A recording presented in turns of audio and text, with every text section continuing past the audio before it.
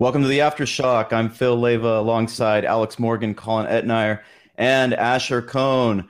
After being down 3-1 at the break, guys, the Quakes come roaring back to get 3 points against Austin FC on the road. Incredible and incredibly entertaining game. Colin, we're going to go to you first today for your initial thoughts regarding the outcome of the match. What do you think, man? Wild. It's interesting. Uh, we've had two experiences with Almeida this season. He actually, for a period of time, it seemed like he decided to abandon a lot of the Almeida principles that we had kind of come to be used to. It was all about solid defense. The man marking system started to kind of fade into the background. And the problem was they weren't generating quality chances on the other end. In these last couple of games, particularly this one, it seems like it's the exact opposite. We're going back to the chaos merchants, and it really, honestly, did not look good in the first half. They did snag a goal, but overall looked quite poor. But then the chaos ended up winning, and it was a rock fight, and they're primed for that. And Chofis has clearly grown into himself to being a huge contributor to this team. His talent won't be there. That type of player, it's not going to be, a hat trick every game. But that type of player is who you need to kind of unlock games. And that was really special. They need to find some kind of happy medium between winning chaotic 4-3 rock fights and having some solid defense. Yeah, certainly a tale of two halves there, Colin. I mean, there was one yellow card issued by Baldomero Toledo in the first half, and then we had 9 yellow cards issued in the second half. So that should tell you a lot about how this game went. Let's kick it over to Alex Morgan next. Alex, what are your thoughts regarding the match?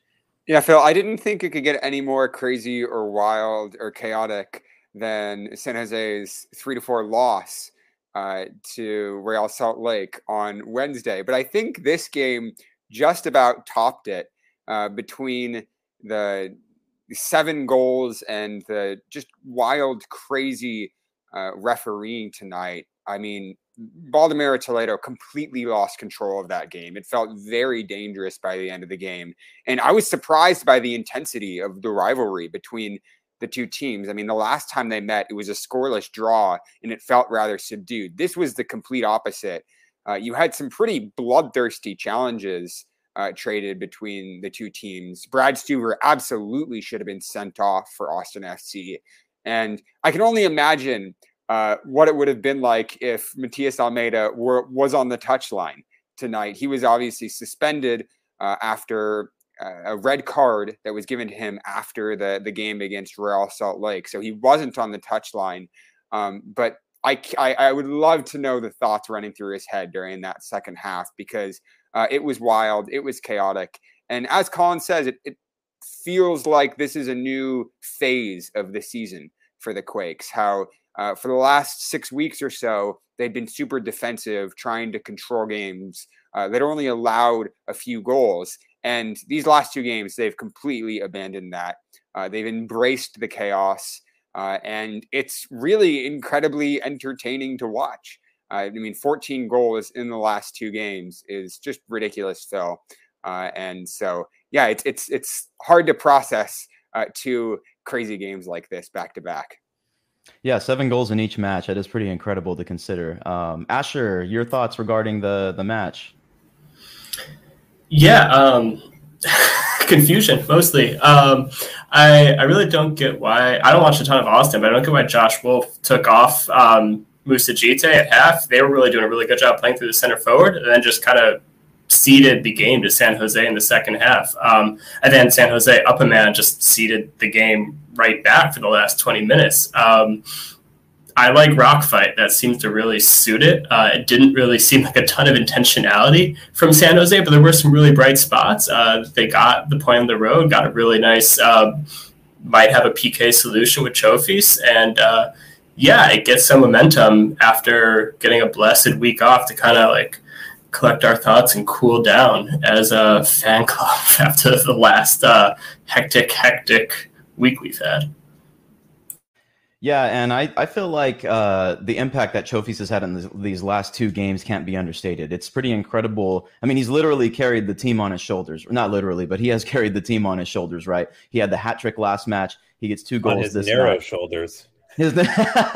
Yeah, certainly you could not literally do that at all. But Chofis, what's interesting is in this match he was like, if you take a look at the formation, the starting formation, he was actually underneath the striker, right, playing centrally. But we saw him drift a lot to the right side, which Jamin mentioned last show. Like that's probably where we're going to see him most effective, is playing on the wing and going in centrally. We also saw some really great delivery from dead ball situations from Chofis as well. He nearly got another Olympico. He put another one on frame. He tried. He definitely tried for that. He did. He's got the confidence to do it. He's playing more confidently than we've seen him all season. And correct me if I'm wrong, guys, unless I missed a sub here. He played a full 90 minutes this match as well. So he got subbed earlier in the match. Okay, so thank you. It was for Andy Rios again. That's right. It was Andy Rios again. Okay.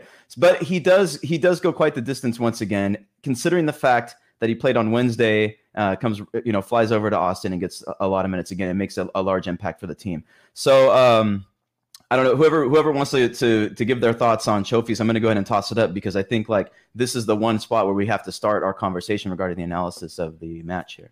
I'll grab this just because I've been a long-term Chofis believer.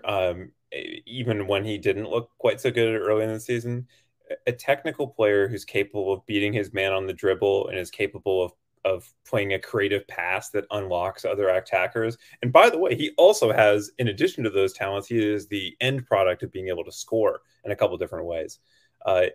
That's rare. That's a rare skill set. And even if he's not the very best at it in the league, each team that's good has a player like that they play through. You know, it's the Zelarayan in Columbus. It's the Nico Ladero in Seattle. It's, that kind of player. You need somebody like that. And quite frankly, if he's going to play at this type of level, even somewhat regularly, then his contract is a steal, because that's a contribution that's worth its weight in gold, because it's the rarest skill set that you have in soccer. And it's something that transcends scheme. So I think that's kind of where it starts here is, and his talent level hasn't actually been doubted at any point, even at Chivas when he wasn't playing. The book on him was, he's got the skill, he's got the talent. It's just about, will he focus on soccer? Will he have his mentality right with respect to the game? And it looks like he has it here. So, look, I think if I understand correctly, the Quakes he has 6 months of his contract left to run after the San Jose season ends. They have an option to pick up a loan for that 6 months, at which point he'll be out of contract, and San Jose can presumably offer him a full contract at that point. This is a no-brainer for me. The best position for him is whatever position he can play that allows him to be kind of defensively not having that many responsibilities, and offensively can be very fluid. In certain formations, that's going to be the right wing. In other formations, it's a 10. It seems like most modern managers, the tactics are shifting away from having a true number 10, and therefore the right wing probably makes the most sense going forward. You can imagine if they have a 3 at the back system, having a 3 at the front, like a 3-4-3, he's the very natural fit there. He's been the Quakes' best player for a while, and that's, given that they haven't been scoring very effectively, you need to run things through a player like that. And by the way, you also need to ride through it when things aren't quite so good, because for players like that, there's going to be games where they're not as effective, but they kind of need the support and the confidence to ride through those to get, the good and the bad. Yeah, and we talked about that a bit in one of our last shows, which is, if a player has a performance that isn't necessarily their best performance, you have other guys on the team that can step up and help to propel them forward and push them through that. But we're going to move over to Asher now. Asher, you have some thoughts on Chofis as well that you'd like to share. Yeah, mostly eating crow. I've been a longtime Chofis doubter. I know our patron and sometimes translator Marcelo has given me grief a lot for doubting him, especially this past week. It's been incredible watching a team that just when they don't know what to do with the ball, they give it to him and it works out. 2 or 3 times a game at this point. It's I think, as Colin says, something like Zelarayan is something that top-tier teams need, that sort of player. And it seems like Chofis can definitely be that sort of guy in this league. It's incredible to watch him play with confidence. It's a blast to watch him as someone who likes watching the Earthquakes. I really hope that he can stick around and they can make it a long-term solution. It seems like he's enjoying his time here, as he said at the last press conference. And it's, for a team that doesn't have the attacking deliberativeness that they've had in years past, who needs that when you have Chofis? It seems like something they can really get to work for them. Yeah, certainly. Colin, it looks like Chofis' contract is running through June of next year. That's right. Okay, so they have until then. That's when the loan ends, and they have that amount of time to offer him a new contract. And it sounded like, as you mentioned, Asher, just to restate here, that Chofis, considering what he said during the press conference on Wednesday, he certainly wants the team to buy him, and he wants to be a permanent member of the club as well. Alex, your thoughts regarding Chofis' performance and his impact on the team during this match? Yeah, I just think that the second half was sort of a game situation that really suited him. I think that at that point, especially after the red card, all strategy, all tactics, all planning was kind of out the window. And it was really a matter, it felt like, of will and sort of talent. And for Chofis, it was the ability to pop up in spaces that were free and at the right time. And he did that really well. And that's one of the things that makes him so talented, is the ability to get in the right space at the right time, beat a couple of defenders, and that's it. That's all it takes to change the game. And that's exactly what he did tonight. And his set pieces also, I think, have just been fantastic the last couple of games. It feels like the Quakes are finally dangerous from offensive corners. For the longest time, they really haven't been dangerous from set pieces, but now they have 2 goals from corners in their last 2 games, and every ball that Chofis whips in with that left foot feels dangerous. It feels like an opportunity for the Quakes to convert, and that's really promising. That's something that they've been working on for a long time, for months, if not years, is to improve their offensive set pieces, and finally it feels like that work is coming to fruition, and I think that's in large part thanks to Chofis. I'd like to move over to the top of the formation here. I'm looking at a comment that John Jay put into YouTube. He says, Kikanovic was good tonight. Great assist to Christian. That's something that I actually wanted to mention and have a quick discussion about as well, because losing Jeremy Abobasi to the head injury, that really was the one element that we talked about that provided like another avenue of attack for the team, which is having a true number 9 at the top of the formation. I also agree that Kikanovic, for as few touches as he had during the match, looked really special at times, and I think he adds an element that is necessary for the team to find goals and succeed. Because up until last week, I mean, the Quakes only had like 25 goals or something like that. It was a really low number considering how far along we are in the season. A couple things I want to note about Kikanovic. When he was scouted by Reno 1868, when Ian Russell brought him in, one of the things that he thought was really special about him was his pace, actually, and his ability to get behind defenders. And, I know that's something we haven't talked about too much in regard to his skill set, but I think it's really important for the team to have that as an option. It's not just Cade Cowell who can get in behind the defenders. Now, another really special thing about this player, which we saw during the match, is his ability to make a quick touch and deliver the ball, spread it out to other parts of the attack, which led to the Christian Espinoza goal earlier in the match and got them on the board. So I'm going to go ahead and toss it up to whoever would like to discuss Midji Kikanovic's impact on the team, or if anybody has additional thoughts on what I've already said.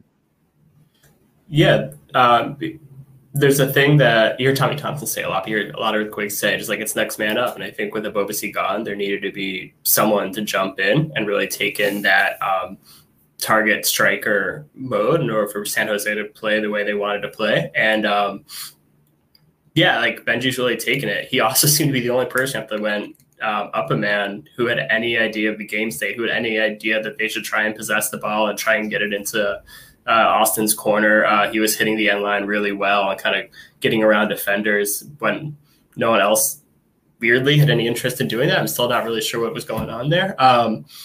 But yeah, he showed really great awareness. I mean, he still definitely has some development to go. I don't think that's any surprise, but he was my man of the match tonight. I think he played an incredible match. Just to add on that, I think that there's one element, which is the talent level, and there's another element, which is the role. Benji has, as you noted, Phil, he probably has deceptive speed because he's a bigger guy. And so maybe, you could imagine him as being kind of more of a, stationary striker, but he does have some speed, but he is physical and he's combative. But the way he plays is that, kind of what Asher's getting at is this kind of more of a traditional role where he can hold the ball up, where he can manage the game a little bit. Wando knows in his head, he knows exactly how to manage a game. Thank you everyone for your patience. We will begin as soon as possible. Thank you. Sounds like we'll have the press conference up shortly. Wando knows exactly what to do, but he doesn't have the same physical tools that a young player like Kikanovic, who's bigger than him, faster than him, younger than him, is able to do. And so having that kind of high energy combativeness actually, I think, unlocks players like Chofis, who are kind of the opposite, right? They're the yin and the yang. Chofis doesn't want to do the kind of the crazy combative harrying and pressing that Kikanovic does. It opens him up underneath to do so. So I think Kikanovic, even if he didn't have the most impact on the ball in this game, off the ball, he had a lot of impact, and having that role kind of brought the best out of other players. And so I think that's something that's important. It's one of the reasons why I'm really excited to see Abobasi. Obviously, it's one of the reasons why it's been so frustrating not to be able to have him for the last couple of games. Quick fact check here as we're rolling along and we move on to the next piece. Chofis was indeed subbed in the 85th minute. That's something that I wanted to put in the self-fact check. Good man. The second thing, we have been referring to Andy Rios as Andy Rios when we decided last show that we would refer to him as Charlie Brown. So I'm just going to put that out there. Colin, let's go ahead and shift over to the other end of the formation, the defensive part. Alex, it looks like you want to chime in as well. So, I do briefly want to chime in just to let the audience know that we are going to be speaking to Matias Almeida tonight in the post-match press conference. He was not on the touchline, but it sounds like he wanted to make an appearance. So he will be joining us in the post-match press conference. Is he in Austin? Or is he just going to be zooming in from his home? This is information I do not have, Asher, but I would assume he is in Austin. And so I don't think he's drinking, but yeah. Looking forward to that shortly. All right, Colin, we want to talk some defense here. What you got? Yeah, well, so Phil and I are probably the guardians of defensive football, right? On this, and we're the two appreciators of the pragmatic game. Team Kinnear. Yeah, Team Kinnear, right? One of the things that I actually sort of admired about Almeida through the middle of the season was he recognized that the defensive situation was dire enough that he needed to significantly shift his tactics to fix it. But it's like the bed sheet that's too short, man. He did what he could to fix the defensive tactics, and it left the attack completely impotent. Now they've gone the other way. They've pulled the sheets back up, and their feet are sticking out. And that's what happened today. And that's partially a tactical thing, but it's also partially an individual performances thing. And on the first goal in particular, Gite was, the commentators were like, oh, Gite found a space in between the center backs. Actually, only one of the center backs was there. Nathan was 10 yards up the field and nowhere near it. He split, the center back and the right back, basically. And so they were outnumbered on their own back line for that first goal. And you can see Gite waving to Alex Ring to get this cross in because he had enough time to wave to indicate to Alex Ring, who had his head up, and then pick out the cross. That should never happen. There should never be enough time for that level of a sequence to happen in that much space. And JT gets a hand on that ball, but can't keep the rebound out. So there is some still individual issues here. Nathan is a good player and has put in some strong performances, but is not perfect. Jackson Ewell really didn't influence the middle of the pitch very much, although they were basically outnumbered effectively in the way that the game was going. But then, it's clearly some tactical issues too, because there were several times when the midfield was broken apart and the defense basically was kind of left open and exposed. So I think that, I can't imagine that Matias Almeida is long for San Jose. It seems like both parties are kind of going in opposite directions. The next coach is going to have to figure out a way to create some defensive solidity and lessen the vulnerability on set pieces. Without sacrificing the attacking flair. And we just haven't seen it. With this game, it also probably exposed the fact that Tanner Beeson, although he's really good for what he is, which is an MLS draft pick, who wasn't picked in the top 10, he's had a really nice career and he's grown, wonderfully. He's not, a top tier center back. Nathan is quite good center back, but not a top tier center back. I would go back out and get another one. So I think a combination of a top level center back addition as well as change of scheme might help. Quite frankly, I think a 3 at the back scheme is what will make all of this make a lot more sense. That's a fresh take there, Colin, on the addition of center back. So yeah, it's really interesting. Alex, you have some thoughts? I want more, Phil. You know that. Look, I think that Tanner Beeson, Nathan both had pretty poor games tonight. I think that we also saw Chofis Lopez get caught out a couple of times. Him being so eager to push forward up the left flank. I thought that Austin were able to exploit that. But for me, the biggest thing was just the fact that Tommy Thompson was a huge weakness and vulnerability for the Quakes back there at right back. I just don't think he has what it takes to play as right back in Major League Soccer. That's not his natural position. I think we've seen time and again that he gets exposed when he plays at right back because he doesn't have the pace. And I think he can get pulled out of position. He was pulled way out of position for, I think, Austin's first goal. And I think the Quakes also missed Judson back there. It really felt like they needed somebody in that central midfield to act as a stopgap because we've seen before this combination of Jackson Newell and Eric Rometty is not defensively oriented enough. But I think we have to go to the press conference now. For being with us tonight following the Quakes 4-3 win over Austin FC. We're now joined by head coach Marques Almeida. So we're going to start with questions in English, followed by the questions in Spanish with the translation. So let's go ahead and get started with Alex Morgan. Hi, Matthias. Thank you for joining us tonight. It's good to see you. You know, this was a very crazy game, and I can imagine that it must have been frustrating for you not to be able to be there on the touchline with the team. So I wanted to ask you, you know, what happened with the suspension and why you weren't able to be there, and then how you experienced the game, you know, where you were watching from and what it was like for you watching that game. Dice que fue un partido de loco. Se imagina que era frustrante para vos tener que verlo desde afuera. Te quiero preguntar por qué te suspendieron y cómo vi el partido mirándolo desde fuera.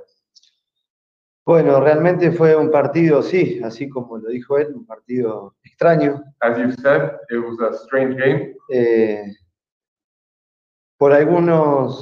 En algunos aspectos veo cosas positivas porque el equipo revirtió la situación. In some aspects, I see positive things because the team overcame the situation. En otros aspectos creo que tenemos que seguir mejorando porque si estábamos 4-3 con un hombre de más, debería haber sido más tranquilo el partido.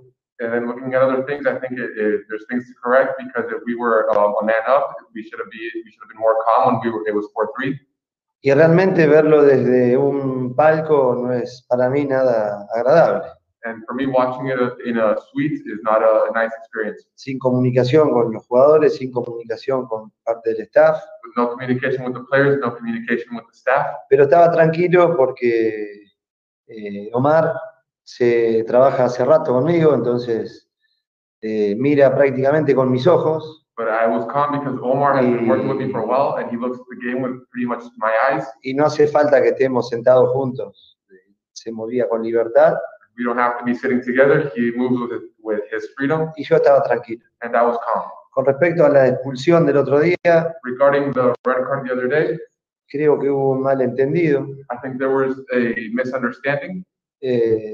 Respeto las decisiones que se toman. I respect the decisions that they make. A veces las puedo compartir. Sometimes I can cuando agree. Creo que son errores míos. I do not believe they were my mistakes.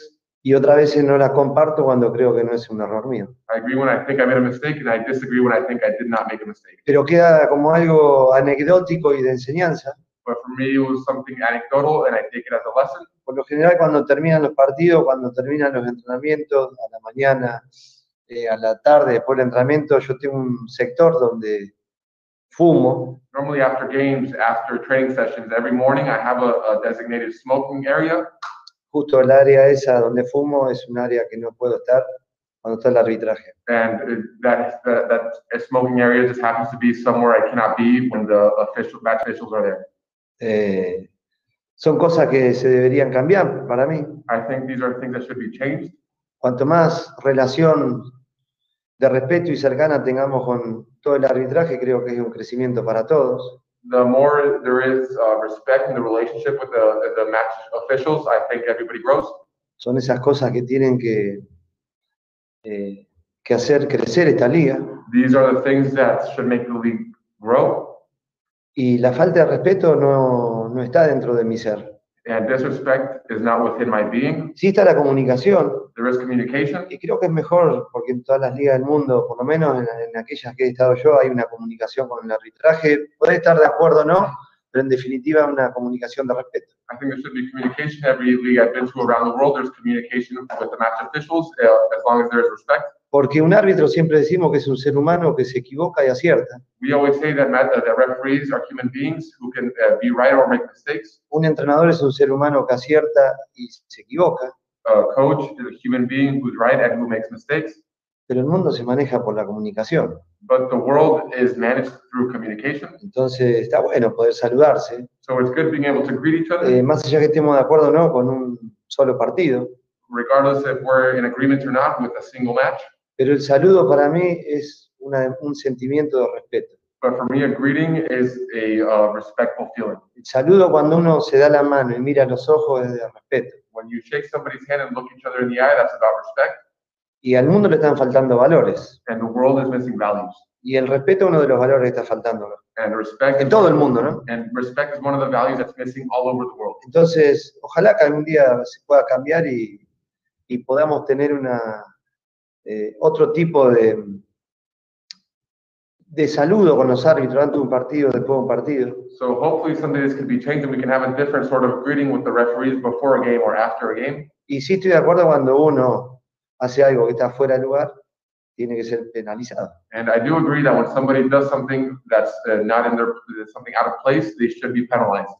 Pero uno es un árbitro, el otro es un entrenador, no dos extraterrestres. But one is a referee, one is a coach. They're not two aliens. Todos somos grandes. We're all adults. Entonces, ojalá que algún día nos podamos saludar. So hopefully someday we can greet each other. Thank you. We're going to now take a question in English by Arch Bell. Arch, go ahead. Muchas gracias. Is it okay if I ask in Spanish? And then just real quick on Ring's performance. I mean, obviously. Go ahead. Okay. Bueno, Matías, felicidades por el triunfo. ¿Qué destaca de este momento del Chofis Lopez, de este bonito momento del Chofis con 5 goles en sus últimos 2 partidos? ¿Qué destaca de su momento? Me da mucha felicidad por él, del sacrificio que hizo para venir a San José y para ponerse a un buen nivel futbolístico después de 1 año y medio sin jugar. Cambió muchísimo su manera de entrenar, de vivir el fútbol, su profesionalismo, su tranquilidad. Y él sabe que conmigo yo tengo un trato de conocerlo, un trato donde lo puedo aconsejar porque he cometido muchos errores en mi vida y no quiero que él los cometa y quiero verlo como lo veo ahora. Esto me ocasiona mucha felicidad, donde es un jugador joven, un jugador con mucho talento, que en su momento por muchos fue devastado con sus comentarios. Y Chofis es un ser humano que se puede equivocar y puede aprender de sus errores. Al lado mío los aprende y los va a seguir aprendiendo. Pero más aún, al lado mío va a tener la confianza para hacer todo lo que hace. Y me da esta devolución de felicidad porque me ocasiona mucha felicidad verlo jugar. Y me pone feliz por él y por su familia. Conozco a su mamá, conozco a su hija, conozco a su novia, conozco a sus hermanos. Le tengo un gran cariño. Y cuando lo veo que progresa en el fútbol me da mucha felicidad porque está progresando en su vida, que es lo que nadie cuenta. Entonces, ese progreso de vida es el que más me entusiasma en él. Thank you. We're now going to go back to 2 English questions by Alex Moore. Hi, Matthias. Thank you for taking more questions. Hi, My first one is that in the last 2 games, there had been 14 goals. And, it feels a lot more chaotic, a lot more attacking than it did in the previous games. So I'm wondering if that was something that was intentional on your part, that you wanted to play a more attacking style of play, a more open game, less defensive, or if that was something that surprised you. Que en los últimos partidos hubo 14 goles en total. Son 2 partidos, fueron partidos con mucho más caos, fue mucho más ofensivo. Si fue algo intencional en tu parte o si es algo que te sorprendió de los últimos partidos. No, en realidad me sorprende para bien cuando hacemos goles a favor. Honestly, it surprises me for the good when we score goals in our Pero favor. son demasiados goles en contra. But there are too many goals against us. Algo que habíamos mejorado mucho. Something we improved a lot. Pero bueno, estos 2 partidos caímos otra vez en muchos errores individuales y colectivos. But in these last 2 games, we went back to having a lot of collective and individual mistakes. Y como siempre digo, mejor corregir sobre un triunfo que ante una derrota. And as I always say, it's better to correct over a win than over a loss. And then my second question, Matthias, is that there have been a lot of rumors recently linking you and Chofis, and I'm wondering if you want to speak to those rumors linking you and Chofis. Hay muchos rumores diciendo que estás hablando con Chivas, y si es verdad, que si puedes hablar si estás interesado en el tiro de Chivas. Qué buena pregunta. What a good Es question. una excelente pregunta. That's an excellent question. Primero quiero separar para que sepan el sentimiento que yo tengo con Chivas, que es muy grande. First, I want to separate this because I want to be let known the great feelings I have for Después hay Chivas. otra cosa. Yo no hablé con nadie. Then there's something else. I never spoke to Nadie anybody. habló conmigo. Nobody spoke with me. Y hay un respeto And there's respect hacia mis jugadores, towards my players porque yo estoy enfocado acá. because I'm focused here. Estoy bien acá. I'm good here. Y hay otra cuestión, que Chivas tiene un entrenador. And there's another question that Chivas has a coach. Y muchos están diciendo que yo hasta estoy poniendo cláusulas para ir a Chivas. Es mentira. People are even saying I have some sort of clause to go to No hablé Chivas. con nadie, That's a lie. no llamé a nadie, nadie me llamó a mí. I don't speak with Yo anybody. soy entrenador hoy de San José Nobody's called me. y Chivas tiene un señor que se llama Vucetich, que tiene una gran historia y yo le deseo que pueda levantar a Chivas. And Chivas has a coach, a gentleman called Vucetich. Porque who cuando has a uno great es history with entrenador them. y se habla tanto así es muy feo, entonces respeten a todos. So it's ugly Respeten when a all mí, the aquellos que mienten, y respeten a Vucetich, respect myself and aquellos que respect their también coach mienten. because they also lie. ¿No? Nada va a cambiar en mi vida Nothing will change in my lo life. que yo siento por Chivas. What I feel about Nada Chivas, ni nadie. nobody or nothing. No, soy hincha de Chivas. I'm a fan of Chivas, Entonces es un tema aparte. so that's a separate thing. Pero gracias por preguntarme, así se aclara. Thanks for asking me so we can clear it up. Y sobre todo, toda la gente de Chivas, la cual le tengo un gran cariño, sabe de mi boca la realidad. Especially so all the people at Chivas who know my affection know the truth coming out of my mouth. Thank you. We're going to take one last question in Spanish by Salvador Perez. Salvador. Thank you. Hola Matías, ¿cómo estás? Te saluda Salvador Pérez en Ciudad de México. Espero que todo esté bien. Matías, yo quisiera hacerte dos preguntas. La primera, ¿te incomoda que a pesar del buen camino, de los buenos números que está teniendo Chofis, se le siga criticando? ¿Te incomoda? ¿Te molesta que se le siga criticando a Javier por su pasado y demás, pues a lo que está haciendo? Mire, yo creo en Dios. Y una vez Dios, Jesús, dijo, el que esté libre de pecado que tire la primera piedra. Entonces nadie es nadie para hablar mal de otra persona. Todos los seres humanos tenemos errores. La diferencia que tiene un futbolista o alguien conocido es que sale a la luz y por eso hay que cuidarse más.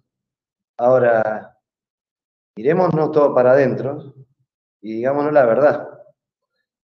Y él creo que se hizo cargo de sus malos momentos, pero también es lindo reconocerle el buen momento, porque se lo merece, porque desde que está acá se alimenta de otra manera, se entrena a doble turno,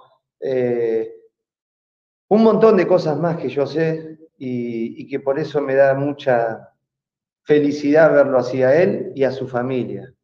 Repito, hablo con su madre, hablo con sus hermanos, hablo con su novia, hablo con sus amigos, y todo el mundo sabe que yo lo quiero por un buen camino, y todos ellos lo quieren por un buen camino.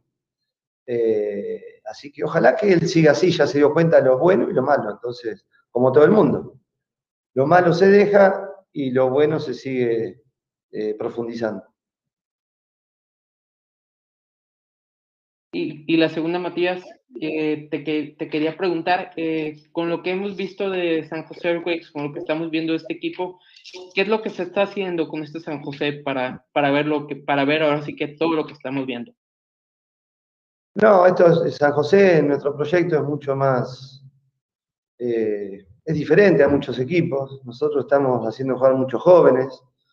Es un equipo que estamos subiendo, algunos de la academia. Hemos conseguido buenos resultados, otros resultados más o menos, pero nuestro proceso es más lento. Pero sí tratamos de que los jugadores ya tengan una identidad propia de lo que es San José, lo que pretendemos. Y bueno, creo que por momentos los hacemos bien y por momentos nos faltan algunas cositas. Gracias, Miki. Gracias. Thank you, Matias. Thank you, Austin, and thank you, everyone. We will be bringing in JT Morton-Kelsey shortly. Wow. There's a lot there. Alex, I want to go straight to you first because you had a couple of really interesting questions there. Just your thoughts in regard to Matthias's responses during the press conference. I think Matthias was in fine form tonight, Phil. That was one of the most enjoyable press conferences I think we've had with Matthias for a long while. There's a lot to unpack there. I'll start with the Chivas rumors. He was stridently denying them, is what I took away from that answer. And then early on, he also talked about the match and, the question I asked about whether it was intentional or not that the Quakes were playing such a wild attacking style. And he said that he thought it surprised him how he almost wished that they were able to control the game more in the last half hour there. And that was something that I had noticed too, how even though they were up a man, even though they had the lead and it was 4-3, it felt like they were down a man and they weren't able to control that game defensively. And I know we were just talking about the defense before we went into that press conference. That's definitely, I think, something that is a concern for me and the Quakes are looking to address on the training field.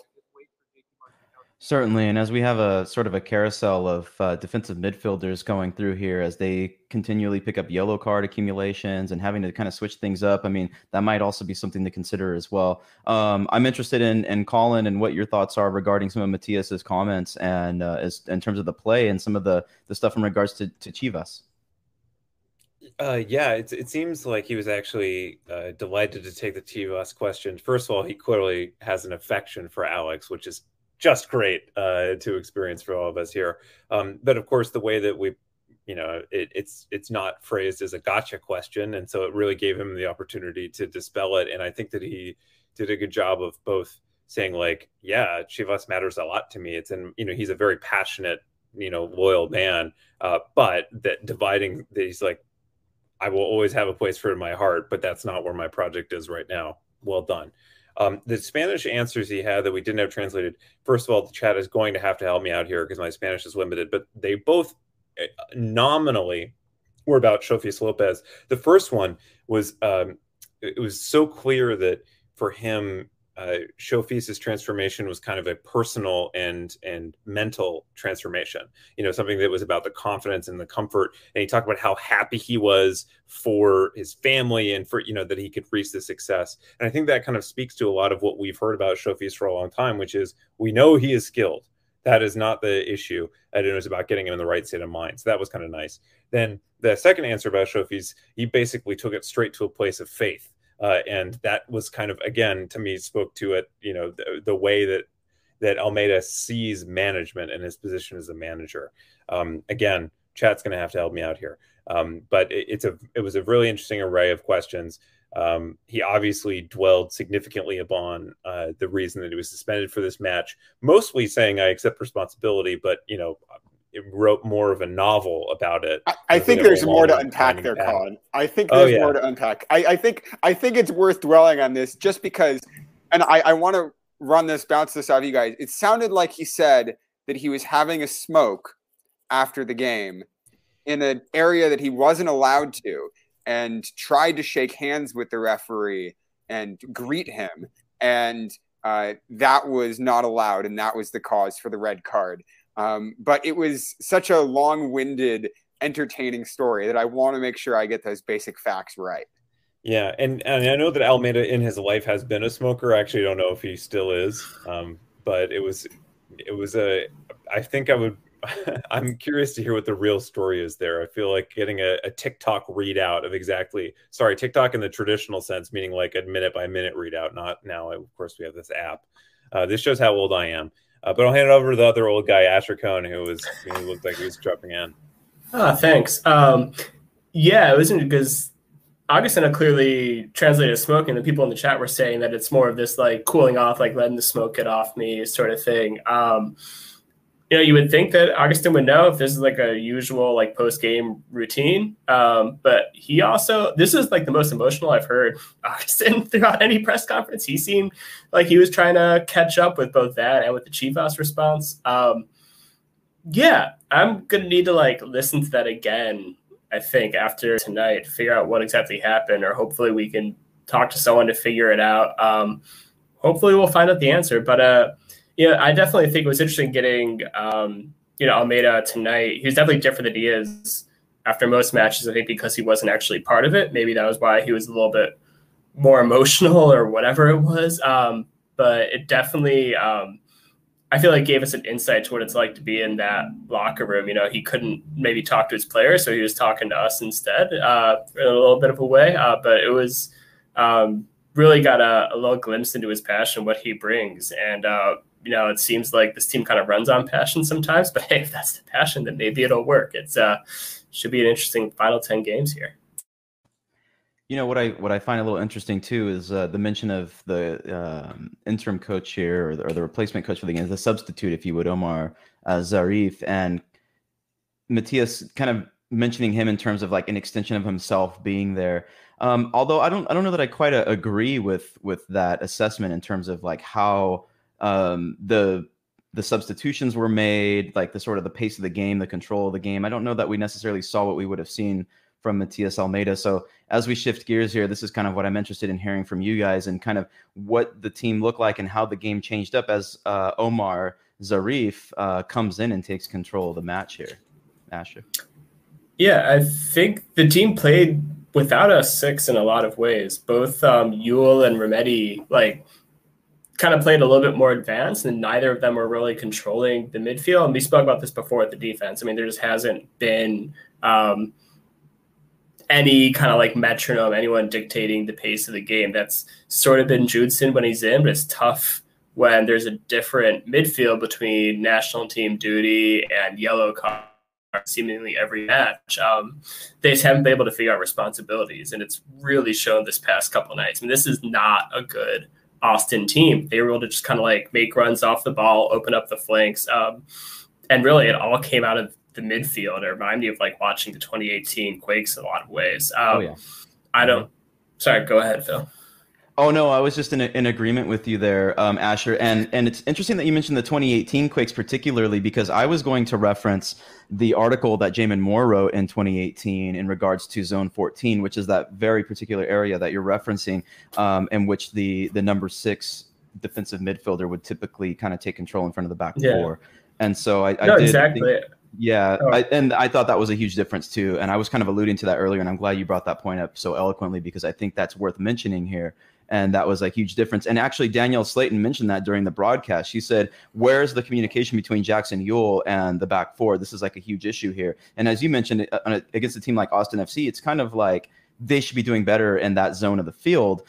There was one other thing I wanted to add here, but I think I kind of lost my train of thought in regard to that defensive midfield position. But it looks like JT Marcinkowski is with us, so we'll go ahead and shift over there. Thank you, everyone, for your patience. We are now joined by goalkeeper JT Marcinkowski. Let's go ahead and jump right into questions with Alex Morgan.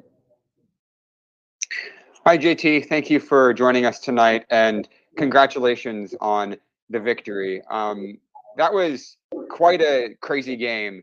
I'm curious if you can walk me through it, what it was like for you, and how your strategy as a team changed over the course of the 90 minutes.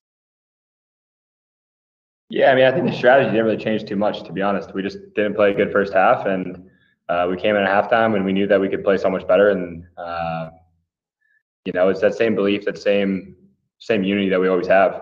Guys were pretty frustrated at halftime, and we talked about it, and we were just like, we just got to get back to playing and being like ourselves. I didn't think we were in the first half. I thought we were pretty passive and kind of let the game come to us instead of really bringing ourselves into the game. And we did that in the second half, but the last 15, 20 minutes I don't think was great either, and something definitely to work on. Thank you, JT. This question comes from Ted Ramey. He asks, can you talk about the resiliency the team displayed to rally back from a 2-goal deficit? Yeah, resiliency is a great word. I think it's something that we always talk about in our locker room, is just the belief and fight back, and I think just the will to win. I think we've been in so many close games this year, and I think we've been a little bit hesitant or been missing the final pass or the final goal or the final save from me. And I think tonight we showed that we can do it, and we have 9 games left to show it and show the rest of the league that I think we're a team to really watch out for. Thank you, JT. Let's go back to Alex Morgan. Hi, JT. Thanks for taking another question.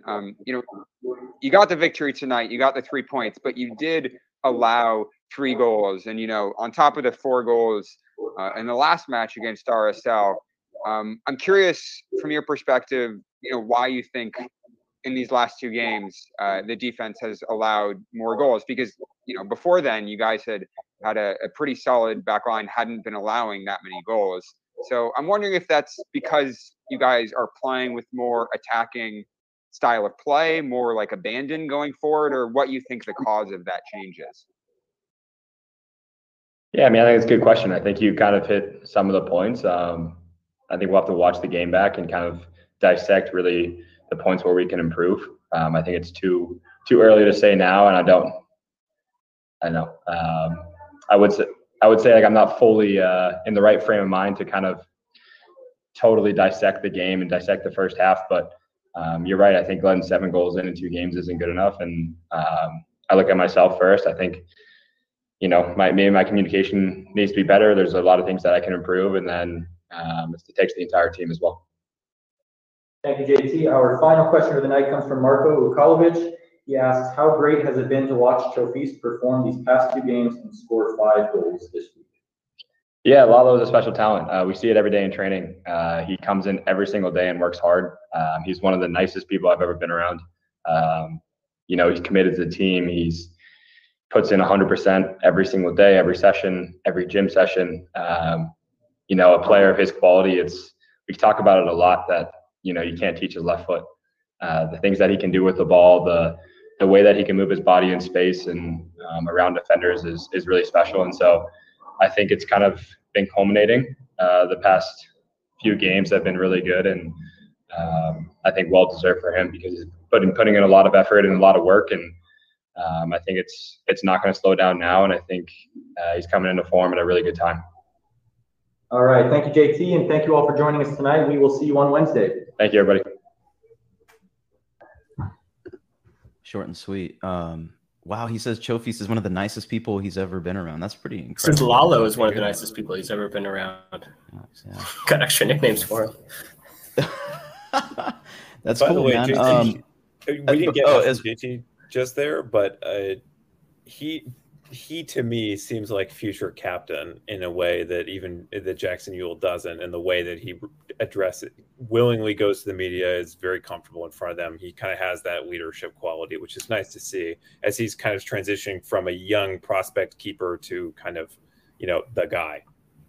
And I will add that from what I have heard, the scenes in the locker room after the game were very celebratory, kind of insane in the locker room. So for him to be able to step out of that environment and give us that sort of sober analysis, and also to have the self-awareness about what answers he could not give given sort of that frame of mind, I thought that was excellent leadership qualities from JT, and I think he's a really good representative of this team. I made the remark in the Slack, but I don't think I've seen a better 2-game performance from someone who's given up 7 goals. A lot of them are just like really point blank shots and stuff, but he's made some incredible saves. His distribution's been really on point.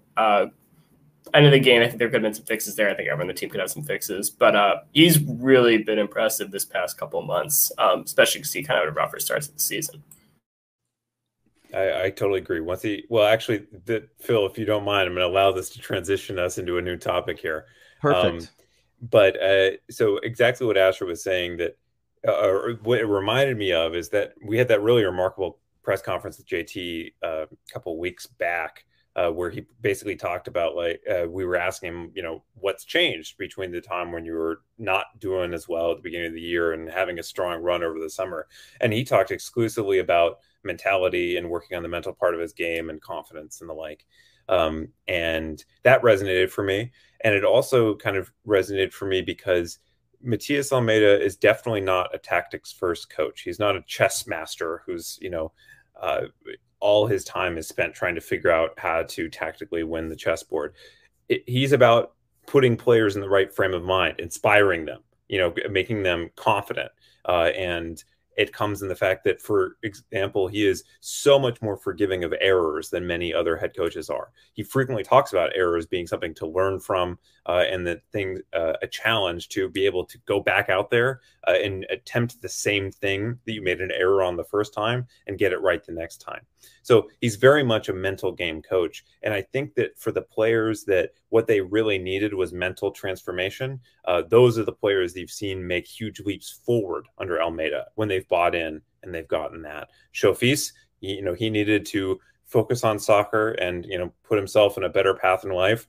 Almeida has got him there. JT, it wasn't the same transformation, but he needed confidence. He got him there. There are absolutely some tactical issues here. I think that Jackson Ewell's initial development at Almeida was very good. This game, he wasn't very good. And to be honest, this season, he hasn't been nearly as good as he was in prior ones. I think that it might take a more tactically astute coach to get the best out of him going forward. So I think that's one of the interesting things to watch, is the players who've been developing because they've been inspired and given confidence and put in the right mental frame of mind, and the people who respond to that versus the ones who maybe it's a more of a tactical issue. So that was just something I think about. I think it applies to a lot of players in this team. And we have one more topic to discuss here, and this is going to go back to some of the comments that were made earlier in the show in the YouTube chat. Asher, you had some interest in responding to Tommy Thompson's performance for this match after coming off an extended break. And, we're all curious to hear what you think about it and whether or not you agree with the assessment that he's fallen from grace since, being considered a phenom or a wonderkind, if you would, at the beginning of his career for the team. Yeah, I mean, if you're going back to 2016, sure, there might be a fall from grace, but I think he had a really, really solid shift tonight, especially considering it was his first game in months. I disagree with Alex there. I think that he was really valuable in the buildup. They had a really tough time getting any buildup going, but he was really solid. He was able to make good runs to open up space for Fierro, who wasn't able to do much with it for the second game in a row, unfortunately. And then later in the game for Chofis, Espinoza, and Cowell. He's not the most defensively solid right back, and Lopez same left back, but they're really San Jose is getting found out when people are able to pick out passes because they're now able to control the middle of the field. It really comes back to the middle of the field for them defensively, and they need to sort that out. But I think it's going to be really good to have Tommy back there. I think he just brings a lot more in the attack than Apocasis does, or than Marie does, and he's just able to kind of keep things together, with the mentality that Colin is talking about. I think it's going to be really valuable for the stretch run. Great. Thanks for that, Asher. I'm going to go ahead and open up to any rebuttals if anybody wants to respond in regards to thoughts on Tommy Thompson. If not, we can go ahead and move to the last section of the show. If I may repeat myself, in some ways, it's kind of a tactical thing. Tommy Thompson is a certain kind of player. If you're asking him to do, well, so first of all, to Asher's point, he hasn't played in a really long time, so you're not going to expect to see his sharpest performance. We know what his skills are. We know what his weaknesses are. If he's put in the right position, he's going to give you, he's really good on the ball. He can combine with other people, and he can defend adequately. But that's not his strength. So you put him in a position where that's where he's asked to do, you're going to get the most out of him. I think that that's something that we've seen a lot throughout this year, is when players are put in positions that don't suit their strengths. Jackson Ewell has been played at the 10 numerous times this season in a way that to me is baffling. You have a double pivot tonight that doesn't adequately shield the back line that now has switched back to a 4-back rather than 3 at the back. You have Tanner Beeson in a partnership rather than a trio, where he's looked really good in the 3. Alanis has looked really good as the deepest man. I just think that this is a matter of, whereas conversely on the other side of the ball, you have Benji Kikanovic with Chofis underneath him. That's a perfect tactical relationship. So I think that, sometimes we criticize players for their performances when it's really more about the positions they're being put into. And so that's something I would always be cognizant of. Yeah, and I would like to also add a little bit there on your thoughts about Tanner Beeson playing a bit of a different role with the partnership rather than the 3. There's a really good article on Quakes Epicenter right now written by Asher on how Tanner Beeson's involvement in the attack has kind of added another dimension to the team as well. So I want to shout that out. And if anybody who's listening right now, take a moment to go to quakesepicenter.com and check out some of the articles there, because they're really great. And that latest one from Asher is one of them. So we're moving on to the final section of the show here, our final thoughts after the match. I'm going to go over to Alex Morgan first, because we haven't heard from you in a minute, Alex. So your final thoughts regarding the team, or anything that we said on the show today, or anything from the press conference. I mean, that was just a huge win, Phil. I think it's hard to overstate the importance of that second half turnaround. It felt like if they lost that game, that a lot of fans, I think, were ready to give up on this team and were ready to consign the Quakes to another sort of unfulfilling, fruitless season. But the way that this team turned the game around in the second half showed a lot of grit and a lot of, I just think, energy and vitality. And it shows that they're not out yet, that they still have the ability and the talent within this team to turn games around like that. And that's a good sign for the Quakes. The 3 points keeps them within touching distance, I think, of that playoff position.